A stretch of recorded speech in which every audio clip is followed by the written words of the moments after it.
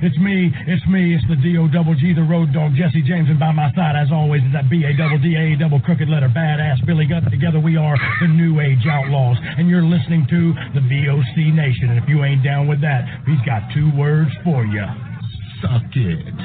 VOC Nation provides live daily streaming shows where fans have the ability to interact with the hosts and guests by phone call, email, and Twitter. VOC Nation hosts include the legendary Ken Resnick, who you probably remember from the AWA and WWE, former WCW performer The Maestro, Wes Briscoe, who you probably remember from Impact, Brady Hicks, who you remember from Pro Wrestling Illustrated, former WWE and TNA star Shelly Martinez, and former Philly radio personality Bruce Wirt. VOC Nation's 2 most popular shows are Wrestling with History, featuring Ken Resnick and Bruce Wirt, streaming live on Wednesday nights at 9:30 Eastern, and of course In the Room, featuring Pro Wrestling Illustrated's Brady Hicks and WCW alum The Maestro. And by the way, both of these shows take callers live during the show. What are you waiting for? Go listen live right now at VOCNation.com and subscribe to all of our podcasts by searching for VOC Nation Radio Network on your favorite podcast app. Oh, and follow them on Twitter too, at VOC Nation. And welcome to Wrestling with Problems. I'm your host, King David Lane. That's King David Lane on just about every social media platform. So give me a like, follow, and friend request, and I will most likely give you one in return. So that's King David Lane, most major social media platforms, as well as King David Comedy. That's comedy with a K, King David Comedy on Facebook, Twitter, and Instagram as well. So we're here to talk what else but wrestling. Got a lot to talk about this week. We got 2 unfortunate deaths. One kind of, I feel like, didn't get the attention that it deserved. Obviously, there was another wrestling death that got a lot of attention. Pat Patterson passed away. He got a lot of attention, particularly on WWE television, for his death. So we'll discuss his career. Unfortunately, like I said, I feel like they didn't cover the full spectrum of his entire legacy. I know when people pass away, sometimes you tend to focus on only the positives, but we're not going to do that here. I'm going to try and do my best not to just completely run him down as a person either. I'm going to try to be fair, but there are some unfortunate parts of his career we're going to have to discuss as well. And also, like I said, I feel like Bob Ryder was the death that we didn't give nearly enough attention to over the last week or so since he passed. So we'll get into that in just a little bit. He had quite the legacy in wrestling too, you know. But we'll get into that. And he was actually one of the sort of what's the word I'm looking for? Innovators for the internet wrestling community. That's probably as much of anything is his probably main legacy as far as what really I think really put him in a prominence to fans of a certain age. Although that's not the entirety of his legacy, he went on to do other things as well, very, very important things. You know, he was one of the founders of Impact Wrestling. So we'll get into that in just a bit. And actually, like I said, we do have some wrestling news to discuss in the world of wrestling, so we'll get into that. So I guess I'll go ahead and hop right in. I'll start off with the Pat Patterson stuff because that is, I guess, considered the most newsworthy event as far as not in ring for the last week. Actually, there's things I didn't actually learn about him even really until, you know, he passed, like really right now. Because I had some stuff, obviously I knew a lot about his legacy. Like I said, he was the first Intercontinental Champion. He won it, and I'm using air quotes when I say won it, in a tournament in Rio de Janeiro, because the Intercontinental Championship ended up replacing the North American Championship for World Wrestling Federation. Obviously, there was no tournament, but it's like one of those wink, wink, nudge, nudge things. Yeah, we had a tournament. That was back before the internet was a thing. You could just say something happened, and it happened because we took your word for it. You couldn't actually do any significant research. That was one of the, I guess, good parts and bad parts of the pre-internet era.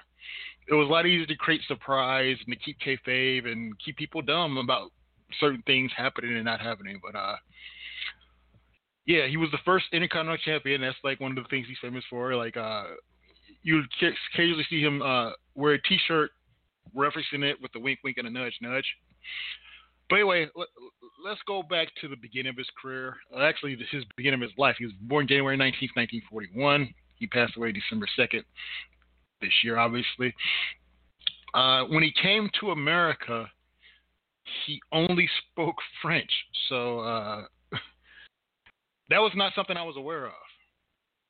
Weird thing is, I always kind of thought he had an accent, but I didn't realize it was an accent because English was his second language. I never really thought of it that way. I thought he just had a,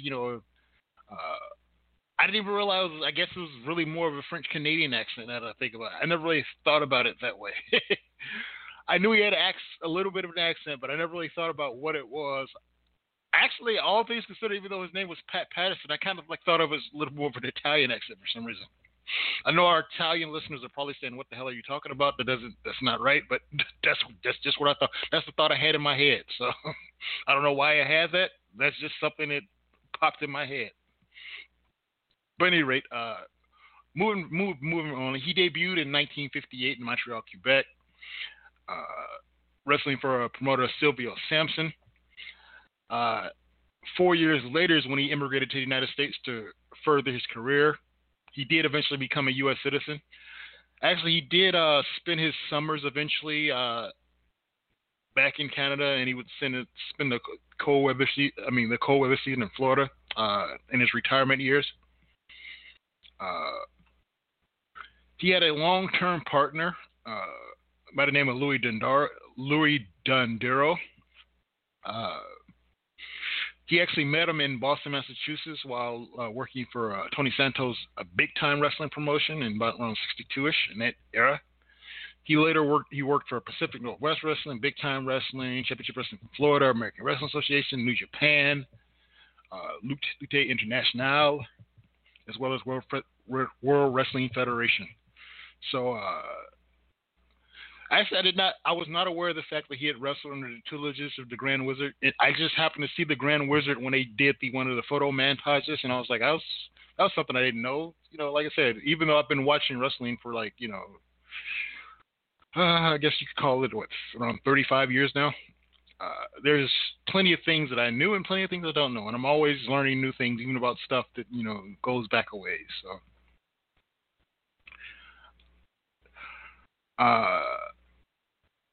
He won the aforementioned WWF Intercontinental Championship at the time, WWE obviously now, but he also won the WWF North American Championship, which was the predecessor to it. So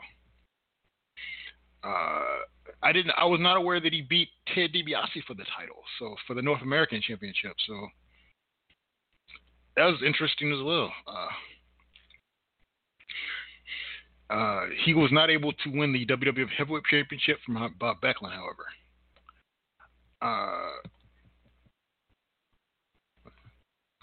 He eventually did turn face after the Grand Wizard tried to sell this contract to Captain Leo Albano for $100,000.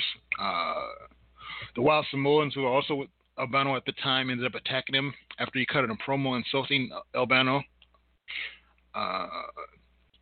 Eventually, he went on to feud with Sergeant Slaughter in around 81. It led to a boot camp match as one of his most famous matches. It was voted Match of the Year by Wrestling Observer Newsletter, by the way. Eventually, around 1980, he began doing color commentary with Vince. Did it from 80 to 84. He was a face commentator, and he was partnered with Gorilla Monsoon as well as Vince McMahon at different times. He actually did a heel segment for French WWF TV called Le Brunch des Pâtes, which he would politely ask questions in English and then mock the faces in French, which is kind of hilarious. I had never seen any of this, so this might be something I have to go back in the archives and check out. I wonder if WWE Network has any of this stuff. So he was also calling the action when Snuka jumped off the steel cage and splashed Don Morocco. So He did eventually retire from in-ring action in 1984. Technically, it was a wrestling retirement, though. You know how wrestling retirement is. I'm done. Then there's another match. I'm done. I have another match. He pretty much wrestled all the way to almost until he died. Eventually, you know, he did win the 24/7 championship earlier this year. So, again, wrestling retirements. Of course, you remember the Stooge era if you're maybe a younger fan. When he was him and Joe Briscoe were Stooges for Vince McMahon in the late 90s. He occasionally wrestled for that as well. So, part of many interesting storylines, helping in feuds with Stone Cold, Steve Austin, Mankind, and The Rock. They were part of the corporation. He used to actually come out to Real American. Hulk Hogan's music is a thing, and they would actually flex coming down the ring, so that was pretty funny. They did a lot of interesting things. So he actually retired, at least from full-time competition, before I started watching wrestling. I started watching wrestling around 85, and like I say, he retired the year before. So I know him more for his own on-screen persona, as far as mainly for the Stooge era. So that's kind of the way I'll always picture him in my head, which is kind of unfortunate for him because he did have a long, storied career as an in-ring talent. He did retire from a backstage role in 2004. Then he came back in 2005, limited. He was a cast member on the WWE show Legends House. And like I mentioned earlier, actually he won the 24/7 championship, beating Drake Maverick. Technically, that was last year, not this year, by the way. I want to stand corrected on that.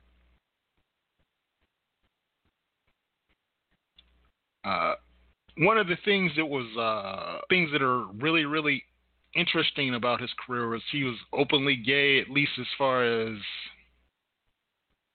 I guess you could say, in his regular life, he was openly gay. Mm-hmm. He came out in the early 70s, but technically it was never completely acknowledged that he was gay officially on WWF, WWE television. Jim Ross would make some jokes here and there about it, but it was kind of like an open secret. They just never officially said it on TV. It was never actually acknowledged on WWE television until 2014, the season finale of WWE Legends House.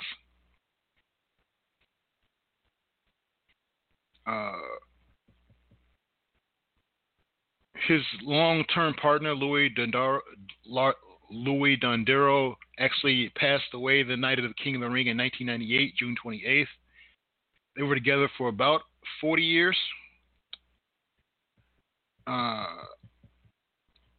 And obviously, you know, that was a rough time for him, but, you know, Patterson's a company man, so he managed to, you know, work through it as best he could. So obviously this was a time before gay marriage was a thing.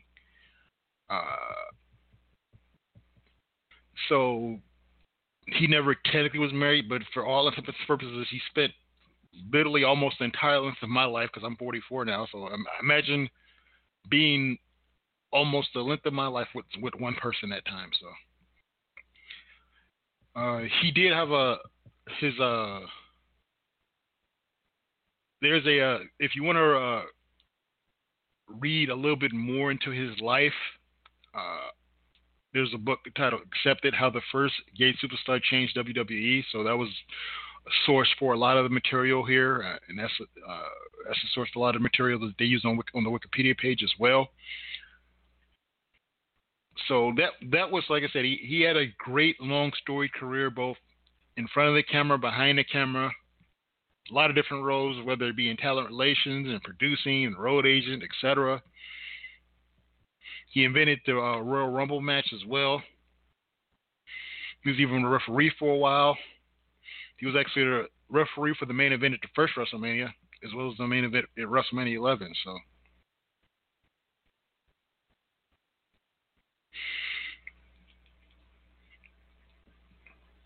Now we'll get to the rough part of this.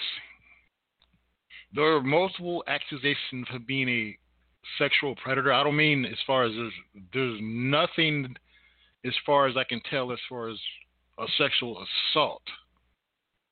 So I want to make that clear when I say sexual predator. He was more of a serial sexual harasser. One of the former announcers for WWF at the time, Maury Hodgson, accused him of sexual harassment.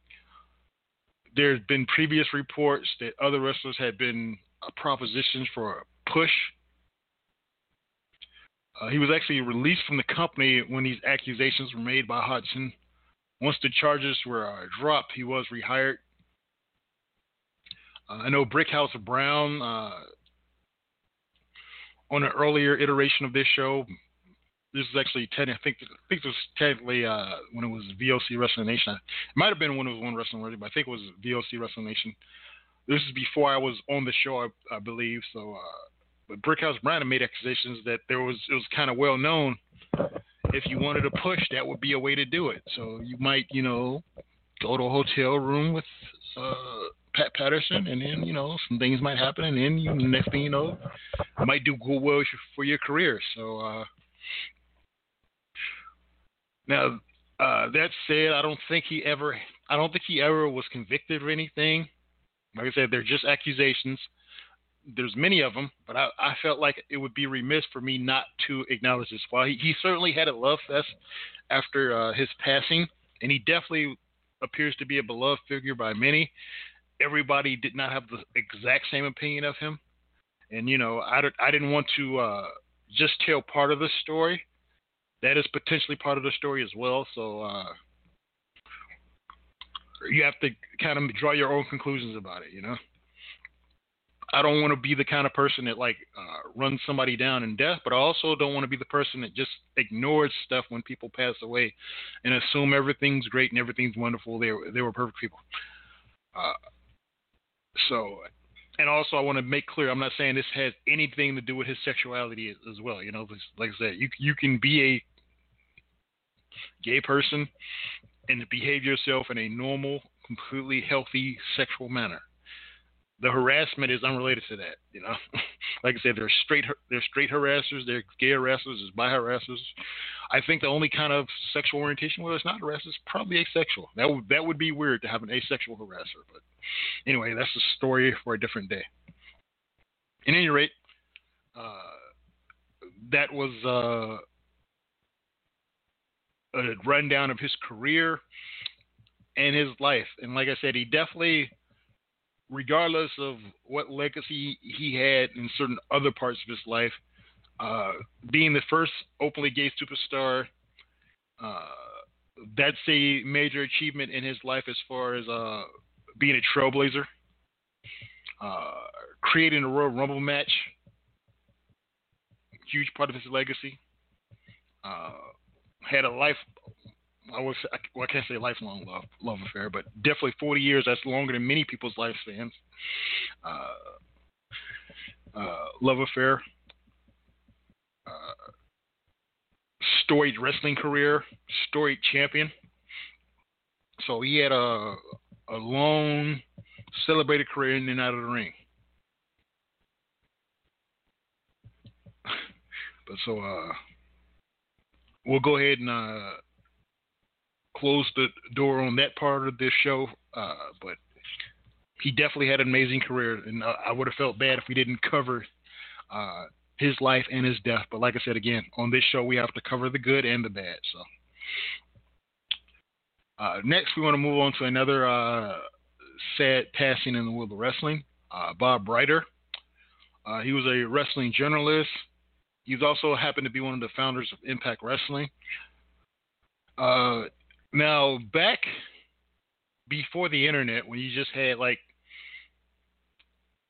more of a series of sites, as well as you had the as well as later on, now you have apps and stuff too to go with the sites. But back in the day, before you had broadband, we had dial-up. You used to get CDs, and you could use AOL, you could use Prodigy. There were some other services you could use. Bob Ryder was the head of Prodigy's professional wrestling area. He became the first person to conduct online interviews with WWE. He interviewed Kevin Nash and Shawn Michaels during WrestleMania 11 in 95. He was also a founder of OneWrestling.com, which is technically, I guess, One Wrestling Radio was the earliest version of this show. This show has sort of changed a lot over the years. Sorry to take a little bit of sidetrack from Bob Ryder, but since we did bring up One Wrestling, I did want to break the news. I think I'm the first person to talk about this on the air, even though it did break on my Twitter account. But Bill Apter of OneWrestling.com, the current edition of it, will actually be returning. Well, I can't say returning, but he'll be joining the network, VOCNation.com. He'll be having a show on the network very, very soon. He actually hosted One Wrestling Radio with Bruce, who was the voice of Choice, who was the VOC in VOC Nation. That show used to be on the air in Philadelphia. Eventually, it moved online to VOCNation.com. Later, Bill Apter left the show. That's why, because there was a little bit of a conflict with certain relationships and whatnot. So it kind of made things hard to work. And I believe Bob Ryder might have still been with One Wrestling. Is kind of weird trying to navigate that, Bill Apter, and also him working for Impact Wrestling and who you can interview and what you could say and that sort of stuff. So I think that was part. And by the way, I'm not speaking on this officially. This is my understanding. I could be a little bit wrong about all of this. I just want to be clear about that. But anyway, back to the point I was making. Bill Apter is returning to the network, so I think I'm breaking the story as far as on the air news for that. But anyway, I figured since I did bring up OneWrestling.com, I would bring that up. But anyway, he was also Bob Ryder was one of the founders of OneWrestling.com. He was a webmaster for Extreme Championship Wrestling's website. He actually worked for World Championship Wrestling. He hosted WCW Live with Jeremy Borash. He was friends with Eric Bischoff. And actually with Boris, his voice was the last ever heard on WCW broadcast as far as the announcement. After it was bought by WWF. Eventually, after WCW and ECW failed, Ryder helped convince Jeff and Jerry Jarrett to start a pay-per-view exclusive promotion that eventually became NWA Total Nonstop Action, later became TNA, later became Impact Wrestling. He was actually the first employee in the company's history, and he was the longest tenure employee in company history. And he was employed from the time it started in 2002 until he passed away, a few days ago. He actually passed away November 24th. So I do want to stand corrected. I thought he died earlier this month, but it turns out he actually died in November. And like I said, I've been a little bit busy, like doing some renovations to my house and stuff, but I literally saw nothing about his death. And he was a very, very important person in wrestling, although a lot of people might not have known him as far as this generation of wrestling fans. But he was a very, very important person, like I said again, in the journalism aspect of it, helping create and foster the original internet wrestling community, providing an alternative to WWF after WCW and ECW went. So his impact, pun slightly intended, on the world of wrestling is very, very important. So I felt like it should not go unrecognized that he passed away. So just want to send a rest in peace to Bob Ryder. He battled cancer. He initially was given 3 to 6 months to live, but he eventually started going remission. Then it did return, and he was found dead in his home in Nashville, November 2020. So Impact referred to him as the heart and soul of the promotion. So that tells you how highly they thought of him. So I definitely wanted to, pay him tribute on the show. Like I said, all of us internet wrestling fans definitely owe him a debt of gratitude. Anyway, like I said, let's move on into some other happier news in the world of wrestling. NXT Takeover War Games took place last night. Unfortunately, I was not able to watch all of it, so I won't be discussing the entirety of the pay-per-view. I will discuss the 2 War Games matches because I made sure before I came on the air today to watch those because I definitely wanted to be able to discuss those matches. I got to say this. Of the 2 matches I watched, which both the War Games matches, I must say the women's match was superior in my book. And that's not to say that the men's match was bad. It's just I definitely love some of the spots they did in that match. And that's not to say that there weren't good spots in the men's match. But I feel like the women took out all the stops. And my favorite spot of both matches was the Io Shirai dive off the cage with a garbage can. I've seen some crazy stuff in some wrestling matches. That's out of WWE matches and NXT matches, that might be the craziest, funniest thing I've seen. That was not only crazy and funny, but also hardcore at the same time. Hell, I don't remember if I've ever saw anybody jump off of a cage in ECW with a garbage can on their head. That was pretty freaking nuts and amazing. They also did a good job, not only with some of the great spots they did, Toni Storm using her belt to keep the cage door shut was great booking. Or I don't know if it was booked that way. She just sort of improv'd it. Rhea Ripley using her belt to tie up Dakota Kai so she couldn't fight back. Again, I don't know if it was booked that way or it was just great improv, but that was the sort of stuff that made that match incredible to me. And it laid off the show on top of it, so got the show off to a hot start. It was an amazing match, and the entire NXT women's roster that took part in the match should be very, very proud of themselves. Like I said, I still need to go back and watch some of the singles matches and some of the other stuff, but I have a hard time believing that anything else on the card will match what they did in that match.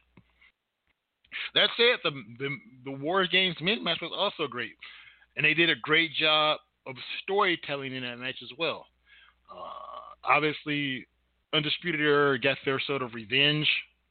And that's sort of what War Games is all about, getting your revenge from a slight or perceived slight.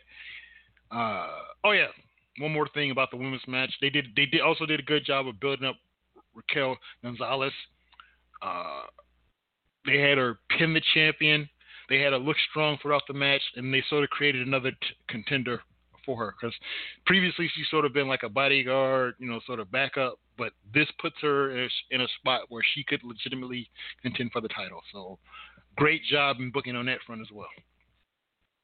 But anyway, back to the men's match. This match did a great job of storytelling as well. Like I said, the wrestling was great. You really can't have bad wrestling with Undisputed Era in a match. Anyway, Pat McAfee took a little bit easier in this match than he did in the last match, but all the work he did was solid, even though he didn't do a lot of work. I think they kind of decided with 7 other wrestlers in the match, they'll let him sort of take it easy. But the stuff he did was good. He did great heel work. He had great reactions to some of the stuff they did when he was ganged up on, when he took some big shots. He had a great moonsault through the table spot. He had a great spot with his senton off of the cage. So he continues to do amazing work, both on the mic, both as a character and in ring work. Although I felt like he was a little bit lazy tonight, not doing that much. But everything he did was good. Overall, the match was, like I said, it was a great match. Like I said, I have no complaints about this match. I want to make that abundantly clear. I still just thought the women's match overall was better, though. Now I'll have to check out the single match and see how they worked out. But overall, if the rest of the card was completely mediocre, this was a great pay-per-view. So hats off to everybody on NXT roster for doing a great job. At any rate, let's move on to some other thoughts that I got in the world of wrestling. Congratulations to Becky Lynch and to Seth Rollins. Becky Lynch gave birth to a baby girl. The name is spelled Roux. So is Rue. I think that's it. It is a French name with the origin meaning reddish brown. So welcome to the world, Rue. You are the love of our lives. Hashtag and new. Lynch wrote on Twitter. So I just stand corrected. This is an Instagram post. I just thought a hashtag to assume it was Twitter, but technically it was a Instagram post. So anyway, congratulations to them. They did post a little picture of them holding their newborn's hands. So congratulations. In other wrestling news, because that's what we're here for. We discuss wrestling news. I was able to watch New Japan Wrestling for the first time since it went off of Access Television. So I believe they're on episode 18 of their NJPW Strong show. I'm not going to go into great detail on the show, but obviously I see the Bullet Club still going strong. The one part that was most confusing since I hadn't seen it probably in a year or so, apparently Juice Robinson's doing a Blues Brothers gimmick now, because I was confused. I was like, who's this guy that's dressed like a Blues Brother with raggedy sleeves and sparkles? But apparently that was Juice Robinson now. I was like, okay, I'm confused. Maybe when I go back and try to maybe get caught up on some of the other wrestlings, or I'll try to get caught up, since 17 episodes is like that's about 17 hours. I might gradually be able to get through that over the Christmas holiday, depending. So if I am able to figure this out, I will let you know that that's why he's the Blues Brother now. But anyway, New Japan Wrestling is always a good watch and enjoyable show, so I look forward to getting caught up on it a little bit. MLW news: Davey Boy Smith Jr. is leaving MLW. Once I saw him lose in the first round of the Opera Cup, I was like, oh yeah, I guess he's probably leaving. I was actually surprised. I didn't think he was going to win the tournament, because, like I said, I did make my prediction last week that I didn't think he was going to win it. I thought he was at least going to make it to the finals, though. So I don't know if he ended up selling the trophy, or they're going to do replica trophies or what. But I knew prior to the last tournament that he earned the trophy. I was like, well, if he owns the trophy, he's definitely going to win the tournament. I don't know if he sold it to MLW or what, but it's going that direction. By the way, on a related note, since I did finally get around to watching New Japan, and I was actually able to watch pretty much all the wrestling that I watched last week, MLW, Raw, SmackDown, Impact, et cetera, AEW, both, Dynamite and Dark, NXT UK, 205 Live,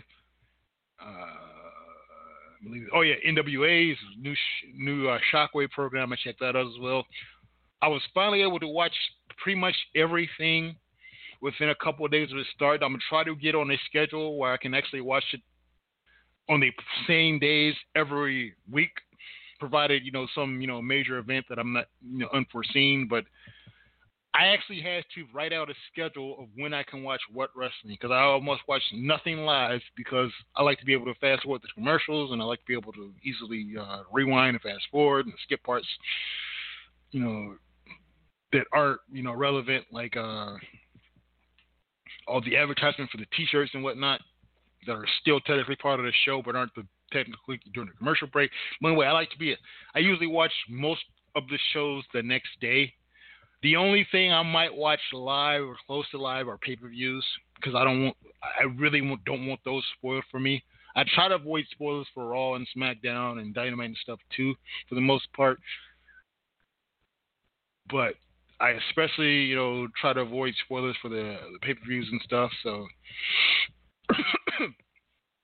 I also have to try to remember to keep my phone placed face down, so when those darn ESPN alerts and other alerts pop up, I don't actually see them. But anyway, I finally came up with a schedule of when I can watch what wrestling, especially with most of it being the next day.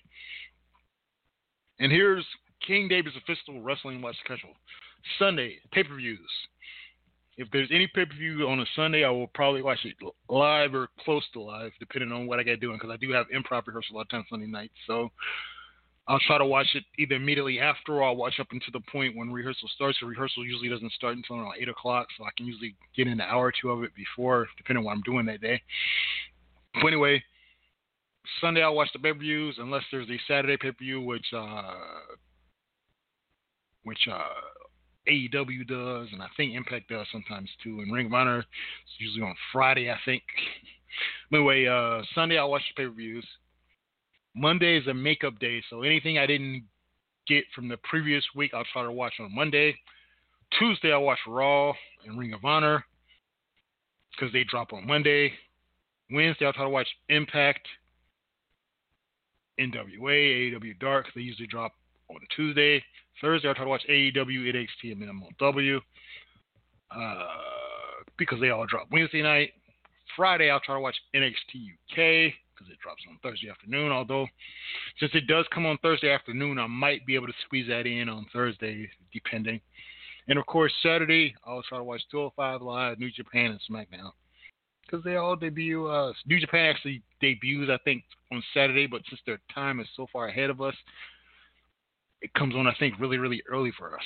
Because I just happened to notice that it was available at a relatively early time for me, which is like noon on Saturday, I think, was available, or definitely early in the afternoon. I was like, then it's supposed to come on at night, but then I realized, oh yeah, it's probably coming on in Japan time, so blah, blah, blah. But at any rate, if you need a schedule to help you keep track of when to watch what wrestling, especially if you don't watch it live, I feel that's a good schedule. Now that you've got a really, really boring detail in my life, I'll move on with some other wrestling news before I get out of here because got a couple of minutes before my I run into the radio time limit. At